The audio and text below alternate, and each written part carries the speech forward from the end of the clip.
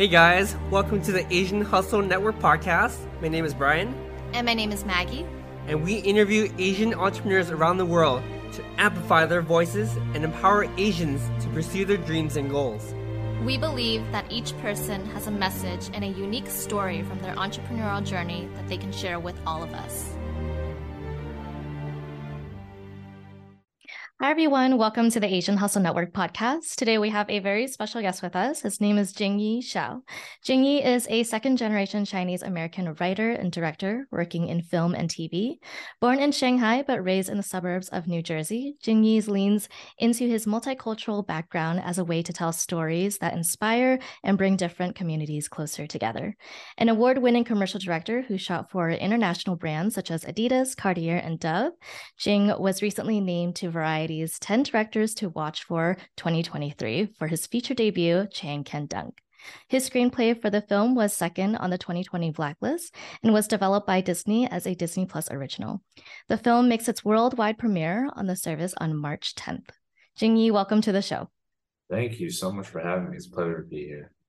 We're very excited to have you here and to talk about Chang Can Dunk. But before we get into that, we want to learn about your upbringing and what it was like for you growing up. We know that you grew up in New Jersey, so I want to learn about how it was like for you growing up in New Jersey.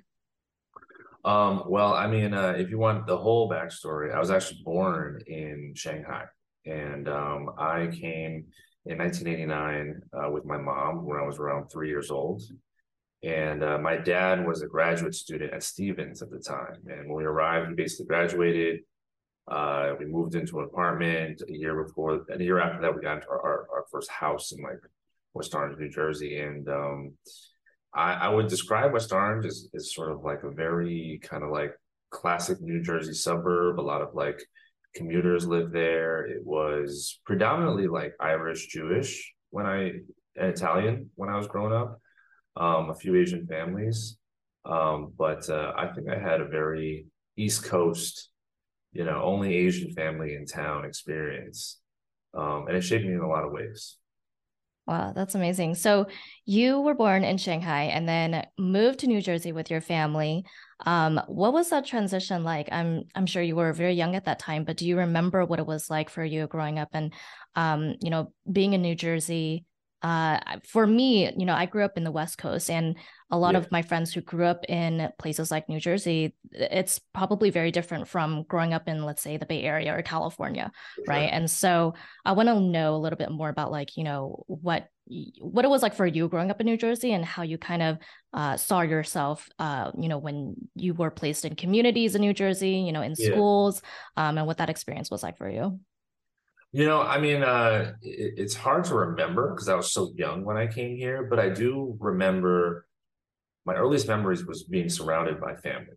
And I was kind of the youngest child in my generation. And I have a lot of aunts and uncles. And suddenly I went from that to basically just me and my mom and dad. I remember early on starting to just feel like I was different.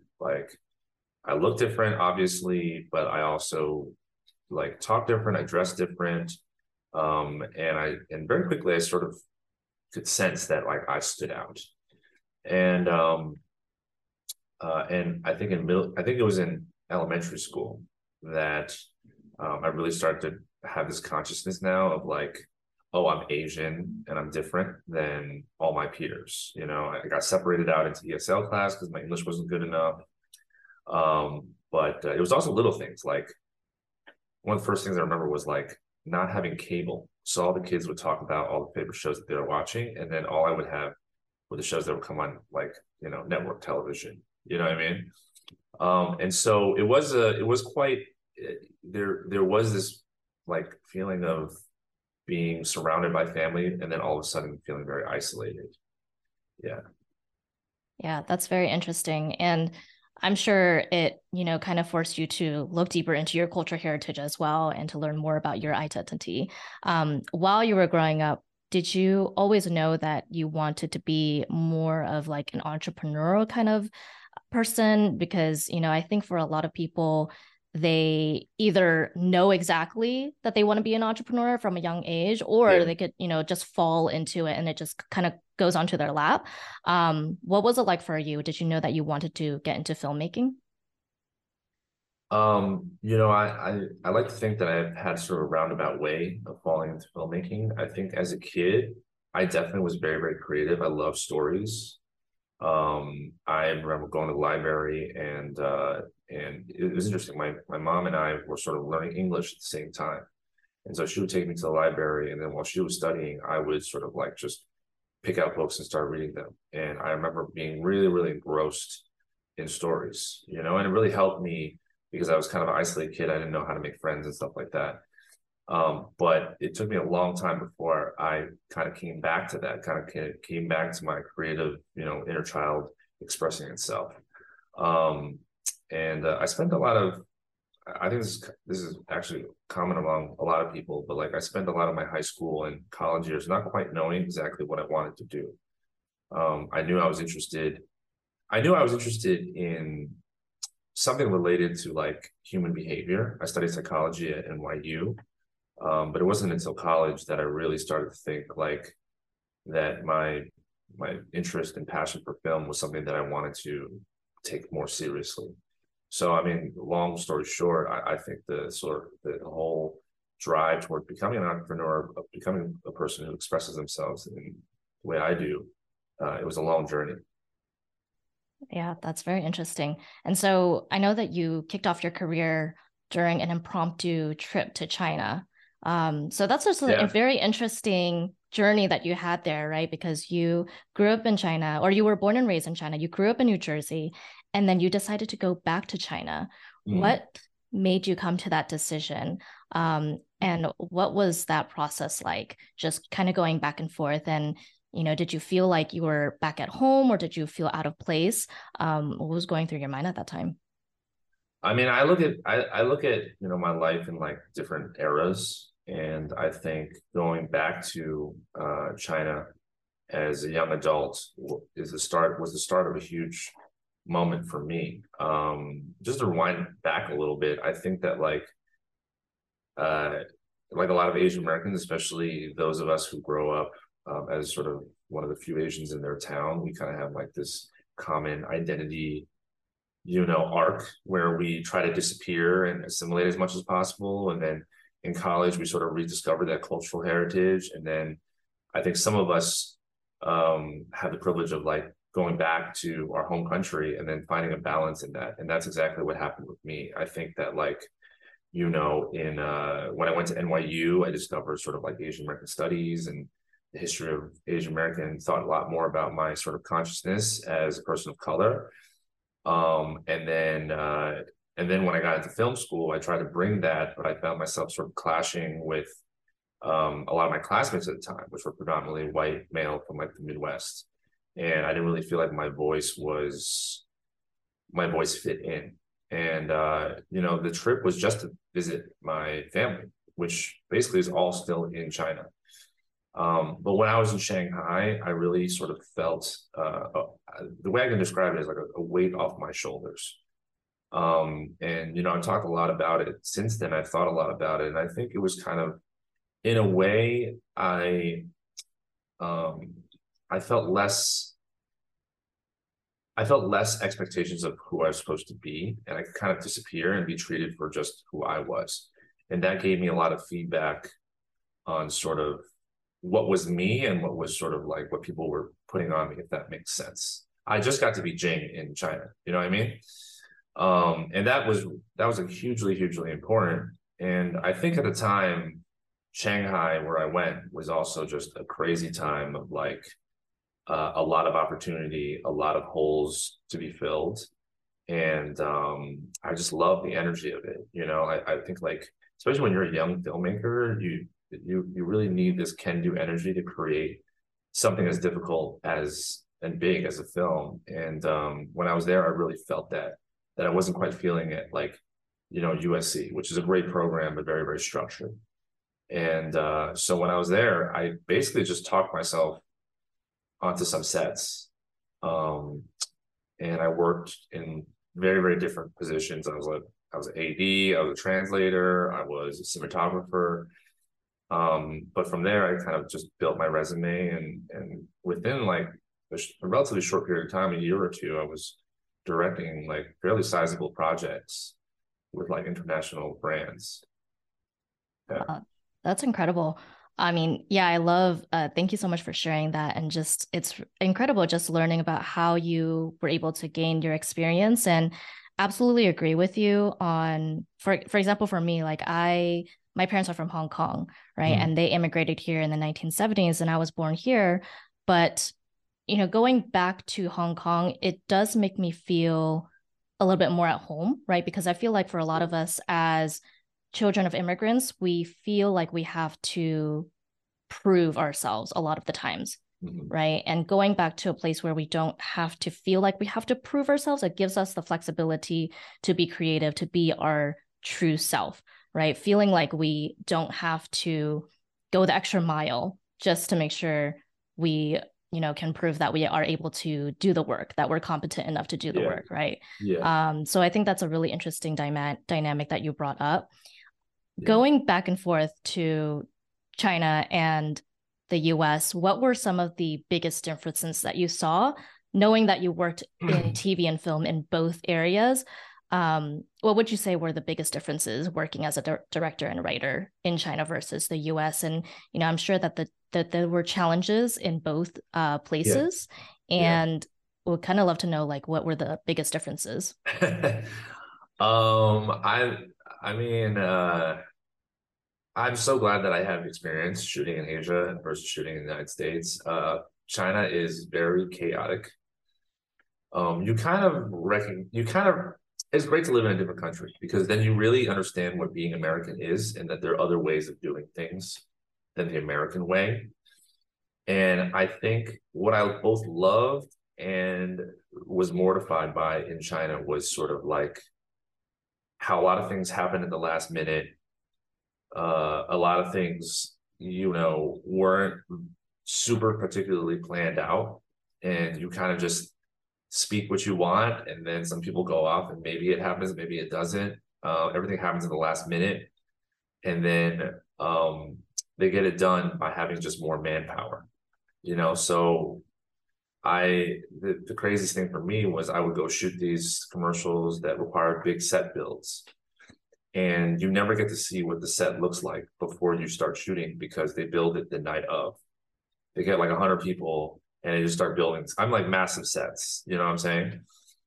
Um, and you just have to trust. You have to trust and have faith that it's going to happen. And that's something that I really appreciated and learned from in China, because in the United States, everything's very, very particular. You plan out everything. There's drawings for everything. You have so many meetings about everything. And that's a very, very, that is probably the way I prefer to work more. But there was something about the spirit of like, let's just do it. Let's just get it together, and let's have faith that it's going to work, that helped me a lot as a filmmaker, because I'm a very sort of like type A. I need to know everything. I need to control everything. And that really forced me to sort of relax and allow the team and the situation to work in my favor. Yeah. Oh, wow. That is amazing. I love that you brought that up. And I can definitely see that happening. I mean, in the US, I feel like we're all about planning and preparation, and everyone loves to have the same expectations, right? Which Yeah. can be a good thing because, you don't want to go into a set not knowing what to expect. But I feel like for a lot of Asian cultures, we do things very impromptuly. Like we're just always like doing things on the spot, and Yeah. we will improvise if we have to. And just I recently got back from Asia as well, and just like seeing how a lot of the shops in Asia, they every single morning they will like put out decorations and like products outside of their shop, and that, like, for me it's just like, wow, they put that out every single morning, and it's like tons and tons of products. I'm like, how do they do that, right? Yeah. But it's because they have the manpower, like you mentioned, and Yeah. if they can't do it, then they'll just bring in more manpower. Yeah. It's Yeah. just really interesting. But yeah, really interesting to see like the differences between the two. So want to kind of jump right into Chang Can Dunk and your directorial work for that film.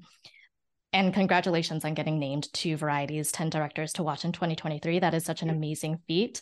How did the idea of Chang Can Dunk come about? And we know that it kind of drew from your childhood experiences and is a reflection of, some of the experiences that you had as a child. So I want to learn about, how did you come up with that idea for Chang Can Dunk and what the writing process was like for it? Well, I like to tell people that I'm a filmmaker because of basketball. And basically, in high school, I had experiences come into, I think, a lot of people. Like, I felt like a misfit. I felt like, I was a little bit lost. I didn't know what my purpose was. And I fell in love with basketball. I became super obsessed with it. And it gave me a new sort of way of thinking about myself because I never saw myself as an athlete growing up. And no one really encouraged me to go or gave me a chance to become an athlete. And it's something that I kind of just picked up on my own with friends. But through my obsession with it, I got a lot better. And it basically kind of told me, one, that maybe I didn't know my own sort of potential as well as I did. And also, every basketball player knows this. There's a really powerful metaphor about life when you go pick up basketball, because you might get picked last or people might think you're a bad player, but you always have a chance to prove your worth on the court. You might have less of a chance than other people because, people have to pass you the ball. But if you do something with the ball when you get it, it can change your whole reputation. It can change how everyone looks at you. And I think I was struggling with that in high school. I felt like people looked down on me. I don't know if it was race or whatnot, but I was struggling to sort of like get respect. And basketball taught me to be patient, to put time into working on my own, my own flaws and try to improve, and then put that elsewhere. And when I got into NYU, I wasn't studying filmmaking, but the idea of becoming a filmmaker just kept coming back, and it was really scary because I had never even thought that was a possibility, and I didn't really have anyone to look up to that did that. But it just reminded me of my days playing basketball in high school. And I was like, maybe I can take what I learned there and apply it to filmmaking. And I really credit that sort of mentality for my whole career, really. And when it came time to, write this film, it just really brought me back to those times. And I think that it wasn't just me. I think it's like our entire community. A lot of us are immigrants or second generation that came of age in like the 80s, 90s. And we're trying to figure out how we can level up, how we can jump this level and do something different, do something for the first time, right? And it just reminded me of me trying to play basketball, and then I was thinking about the movies that I loved growing up, and there's those classic sports comedy coming of age stories like Mighty Ducks, Little Giants, right, Karate Kid. And I was also when I watched those films, I wish that there was one where someone like me was the protagonist. And I was like, well, if no one else is going to do it, then I got to do it. And so I wrote this film, and I like to say that it's about this kid who really wants to dunk a basketball, but really it's about me trying to make a film. Wow, that's very powerful. I love the crossover between your childhood passions and, what you're trying to do today, which is to bring more representation for your people like you when you were a child, right? Yeah. To see people who looked like you and sounded like you on screen is very, very powerful. And I feel like that makes all the difference, right? As a youngster myself, I didn't see a lot of people who looked like me, right? But I noticed that I would, see people on screen, and we're just naturally as children, we're like, oh, I want to have the same hairstyle as that person, or I want to have the same style as that person. We're very easily influenced as children to look up to people who are on screen, right? But it's harder when you don't see people who look like us and sound like us. And when we were younger, there was barely any protagonists in TV films and movies who were Asian. So I love that you're bringing more representation for Asians in the younger generation. When you were writing this film, was your final draft of this story how you imagined it to be when you first started writing it? And if so, if not, how did it change over time? It changed a lot. When I started writing it, I didn't imagine it as a Disney film. Um, I actually imagined it as sort of like a Netflix, to all the boys I loved, kind of like YA, a little raunchy, but still like very wholesome, and that's the first draft that I wrote that went out that eventually got on the blacklist. So if you read that version, it's quite different from the final Disney version. But even before that, I actually imagined it as like a father and son story, not a mother and son. And it wasn't until I really dove back into my high school years that I recognized that sort of like the emotional struggles were really tied to my relationship with my mother at the time, with, well, still my mom, but like at the time, um, our conflict kind of really shaped the way that I saw myself and what was possible for myself. And I really wanted to explore that because I think it's very like common to all immigrant families actually. Wow. Yeah, I love that you changed it to kind of fit into what your childhood was like, right? And that speaks a lot to, the story, the messaging that you want to convey in the message in the movie.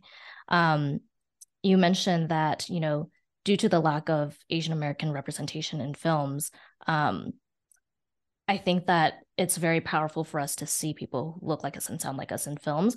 What is the messaging that you want to convey to others who are watching this film who might not be able to see people who look like them and sound like them, but are seeing Chang Kin-duk for the first time? What is that message that you want to share with them? You mean like people who feel underrepresented? Right. Mm-hmm.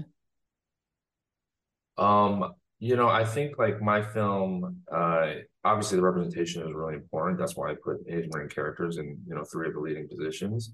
But I think like my film, I really try to straight up address what it's like to be stereotyped, to sort of face those societal but also personal blocks that we have. Because I think when we don't see ourselves as the protagonist, you know, it's hard to be your own hero, which is what I think representation is really about.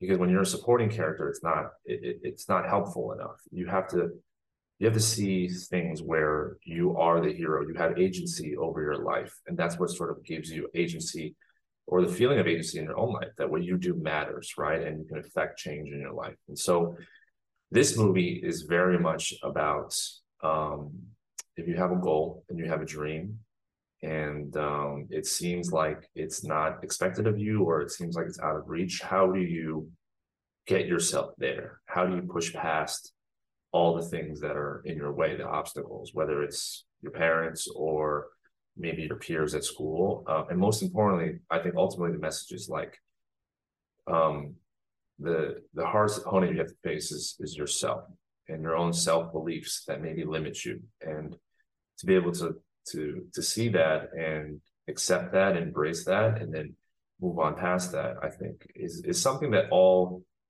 I mean, a great word for it is entrepreneurs, all people who are trying to do something bigger need to face eventually. I love that. Yeah, the movie is about transformation and growth, right? And I feel like not only will it apply to basketball, like in the film, but it can apply to anything else that you're going through in life, right? And I think that's such a powerful message. So when you're creating these films, when you're writing, what does your creative process look like as a director? And do you ever have creative blocks? And if so, how do you overcome them? Um, so writing and directing are quite different. I'll just speak on the writing aspect first because it's both it's both easier and harder. Like it's easier in the fact that you can do it without that many resources. Directing requires a lot of resources, a lot of people to come and support you, a lot of money. Writing, you're alone in your room and you can generate incredible pieces of art. But that's also the problem in that it can be anything. And whittling it down into what works is extremely, extremely hard. And I like to try and approach my work with through emotional honesty. I saw a quote from like Stephen King literally today that was like, all the things that you aren't saying, that people aren't saying, write about that, because those are the things that we're afraid of and that we need to confront. And that's very important to me. Like finding a story that really makes me feel vulnerable. That's when I know that's something real, because it's easy to like write about things that I talk about all the time. You know what I mean? But it's the things that you hide that I think really reveal what matters to you.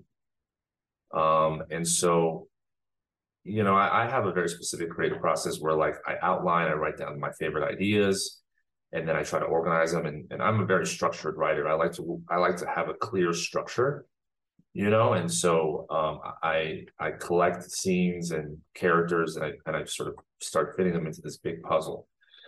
But I always double check, each moment, each character, to make sure that they have that sort of emotional honesty and that I'm seeking. I also think I really value theme a lot. And so like when people ask me like, oh, what genre do you work in? For me, it's all theme dependent. Like what is ultimately the story about? And so like this film is about it's about double downing on on yourself, betting on yourself in order to push past your self limitations. And so the whole film is about that. It's about evolution and leveling up and growing. And once I have that, once I have the sort of foundation, which is the writing, I just make sure that the directing serves that story, because I think it's very easy to come in as a director and think about other movies and think about sort of like what kind of style, think about sort of like be result oriented, if that makes sense. Like think about like what is going to be most impressive. But for me, I think great directing is when you serve the story and allow it to be what it wants to be. And that can be hard sometimes because, sometimes the thing that you're supposed to do is the simplest thing, but you want to do the biggest thing because that's what gets talked about and that's what gets a lot of attention. But then that's how you get movies that are incredibly visually expressive and have a lot of movie stars, but ultimately don't leave you feeling anything. And so, I think in both mediums, or in both approaches, I approach with what is honest. Yeah, absolutely. And I love that you mentioned, you focus on things that people don't normally talk about, right? Things that you don't normally talk about.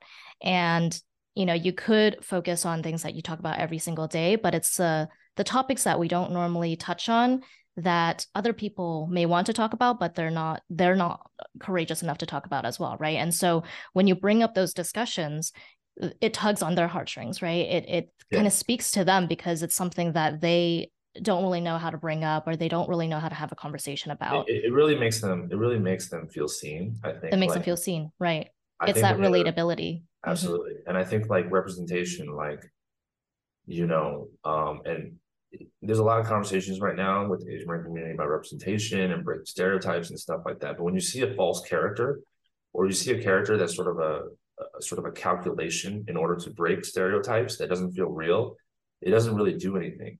You know what I mean? But when you hear a character say something that you've thought but have never said out loud, that's very, very powerful. That makes you feel like, damn, I'm not alone. I'm not alone in this feeling, especially if it's like a scary feeling or a negative feeling or a feeling of sadness, like that is a very, very powerful thing. That the most powerful movies that I've watched have affected me in that way. I'm like, damn, like someone else feels this way. It's crazy. You know what I mean? I think just as human nature as well, we tend to think that we're the only person in the world who's going through this specific journey, right? Because obviously it's impossible for us to put ourselves in another person's shoe and go through the same emotions. And so we think like, I must be the only person feeling this way because I'm the only person who feels like this, right? Yeah. But when you notice and you realize that other people feel the same way, there's so many people in this world who are probably going through the same journey as you. Just like knowing that someone else is going through the similar experiences makes you feel more at peace, right? Makes you feel more at home.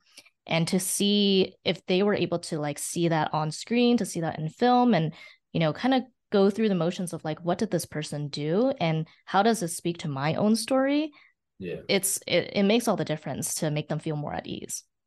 I mean, it really helps because, we all deal with it in different ways, but to know that there are people dealing with similar things, I mean, that's everything, because ultimately we're social creatures, especially if we feel marginalized. Right, absolutely. So what are some of your upcoming projects that you can share with the community, Jingyi?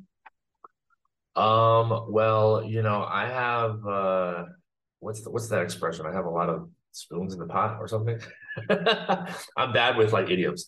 I'm starting a lot of pots. I think that's what it is. No, it's something else. We'll figure it out. But I have I've been very lucky. I've been pitching even while making this film. I have a remake of Three Ninjas that I'm working on, which is like a classic 90s film. I have another basketball sort of high school YA show called Madness set up at Netflix, and that's kind of like a really like a Friday Night Lights meets Entourage in high school basketball world. I have actually you would like this one. I have a murder mystery thriller that's set at a high school in the Bay Area. It's called Tino. Oh, wow. Yeah, and it's kind of like a tech. It's very much about like technology and how like online life has really affected teenagers and about like sort of how we express our shadow selves online. It's like Oh, you said it was a thriller? it's a thriller. Yeah, it's Oh, basically okay. I was like like, I love yeah. thrillers. So I was wondering, I was like, how did you know I love thrillers? But you said Bay Area at the end. So I was like, oh, that's what you meant. But I do love it, thrillers. I mean, it takes place at one of those like super competitive. Um, this is my way of like breaking stereotypes. It's like put more Asian nerds on screen. You know what I'm saying? But really show them for what they really do Yes. behind the scenes. You know what I'm saying? Yes. And so it's about a high school of like super smart kids who basically can get away with anything, and then they get embroiled in kind of this sinister online world. And that one's set up at Amazon. So, but in Hollywood, you have a lot of certain things get momentum, and it's all a do your best and then see what happens. But I'm very lucky to have found great partners and have all these things going. That's amazing. We can't wait to hear all of the updates for your upcoming projects. And I just wanted to note that I love the fact that you are building representation for, all types of Asians, right? Like, yes, it is important for us. I think that for a lot of films who feature Asians as the protagonists, they have like very good looking Asians, right? And I'm glad to see, very good looking Asians on screen because we do have a lot of people in the Asian community who are very good looking, but we come in all different, personalities and styles. And we also have, the dorky, nerdy ones, which I feel like there is such like a interesting debate on that. Like, there is the stereotype like that all Asians are nerdy, which is not the case, but there are good looking Asians. There are, nerdy looking Asians. I So have a lot to say. I would love to speak on that because I have a lot to say yeah. about that. Oh I yeah, never go ahead. I never want to make a film Mm-hmm. that preaches that there is a right or wrong way to be Asian. Right. And I think that in reacting to the stereotypes that are put on us, sometimes we put ourselves in an even smaller box. And what ends up happening is divisions in our own community. We're like, oh, you're making us, you're making the rest of us cool Asians look bad by being you. And I don't really think that's the right way to go. I think it ends up hurting us and sort of limiting us in a lot of ways. Like there's some Asian kid out there who's a dork and isn't that cool in high school, but loves, I don't know, studying and being great at math and science. And I love that kid. I want that kid to do great things. Like I don't want him to say to himself, oh, everyone thinks that I'm a nerd and I am a nerd. So I'm going to show them that I'm not a nerd by being bad at school all of a sudden. That I don't think that really helps. And I think what's been missing in media representation is just the simple idea of like being the protagonist, being the hero of your own story. And once you're the hero and once you're going towards your own goal, you could be whatever you want. You could be the lamest kid, you could be the coolest kid. You know what I'm saying? But it's that agency that is what we really want, rather than sort of like really simplistic ideas of, you know, breaking a stereotype or being one type Asian versus another. And once again, it's like, as a writer, I can write whatever character I want. I can write, you know, the opposite of what people think Asians are. But if that character has no truth when we watch it, it's not going to hit either. If anything, it's almost going to be sort of it's going to be painful to watch, because it's like, well, we're not that. You know what I'm saying? Yeah, definitely. I absolutely understand what you're saying. And you know, I love that Chang Ken Duncan is like a perfect representation of that, right? And Yeah, you know, Chang is just representing himself and just like trying to overcome his own challenges and being the protagonist. And yeah, it's not boxed into, oh, Asians have to look a certain way in order to be the protagonist, in order to be the main character in the movie, right? And I yeah, love that you're bringing representation yeah, and building on that representation for so many, you know, it's so Asians in so many different styles and backgrounds and personalities, and which is what I love. yeah, yeah. I mean, it's been really interesting to hear people's response to the trailer versus the film. Mm-hmm. And you know, you bring your own perspective to a film. And a lot of times, if you see a character that looks like you, but is not the way that you want to be represented, it's also a reflection on yourself, on how you see yourself. You know what I'm saying? And so, you know, I've heard Chang be described as like a loser and like a nerd, but I don't really. I mean, if you watch the film, there's really no evidence that he's not the coolest kid, but there's no evidence that he's like good at school. You know what I'm saying? Like, there's no scenes in a classroom where he's studying or whatnot. So I think it's really interesting of like, we both don't want to be stereotyped, but then we quickly stereotype ourselves. And so at the end of the day, it's up to us to sort of face our own self-limiting beliefs, which is what the film is about. You know, if other people don't think that we can dunk, that's one thing. But at the end of the day, do you think yourself, if you train really hard, could you actually dunk? And you know, that is a real question. You know, and a lot of people, before they even start, they stop themselves, and that's ultimately like the message that I want to give out into the world, which is like, just start and see how far you can get. You know, don't talk yourself out of your own dreams. Love it. Yeah. Just because someone else doesn't believe in you, which will happen, you know, most of the time when you're trying to pursue your own dreams, as long as you believe in yourself is all that matters, right? Yeah, but believing in yourself is not as simple as saying I believe in myself. You know, you really Absolutely. have to discover if you actually believe in yourself. And what's really painful is when you realize that you don't believe in yourself. And how do you change that mentality? How do you come to be a person that you really respect and admire? Right. Right. And I think it's definitely possible to change that narrative, right? Like I feel like a lot of people kind of put themselves in a box and say like, because I don't believe in myself, this is my fate. But it's possible to change and it's possible to grow out of that. So I think Absolutely is. Absolutely. And like you know, that's why I love Chang so much as a character, because he doubles down. You know what I'm saying? He makes a big bet on himself. And like, when I think back on myself in high school, I was too cool to really do that. I was too cool to like try as hard as I could. And having matured a little bit, I would realize I was afraid, because if you don't try, you can't fail. You know what I mean? And Chang is a great character because he's too naive to see that. So he does try. You know what I mean? He sets himself up for failure. yeah, But in that, he goes on an adventure and he really sees what he's made of.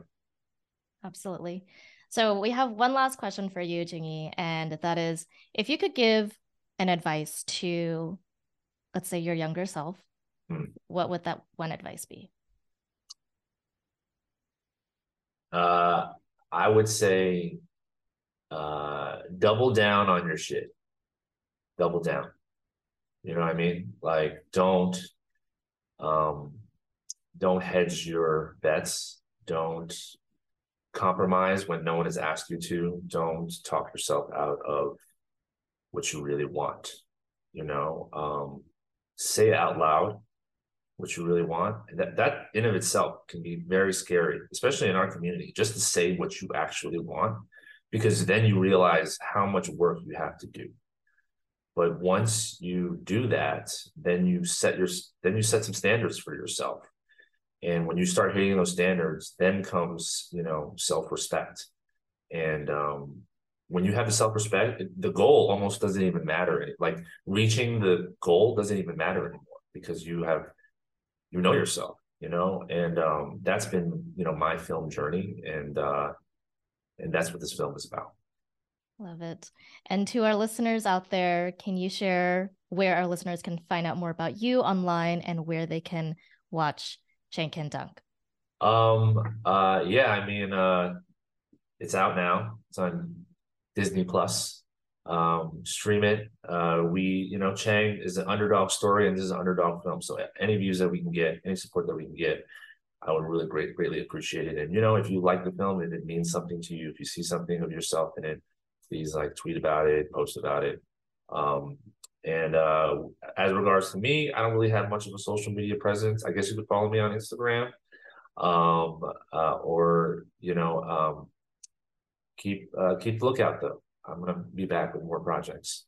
Awesome. So Disney Plus, we will leave that in the show notes of this episode. Jingyi, it was amazing having you on our podcast today. Thank you so much for sharing your story.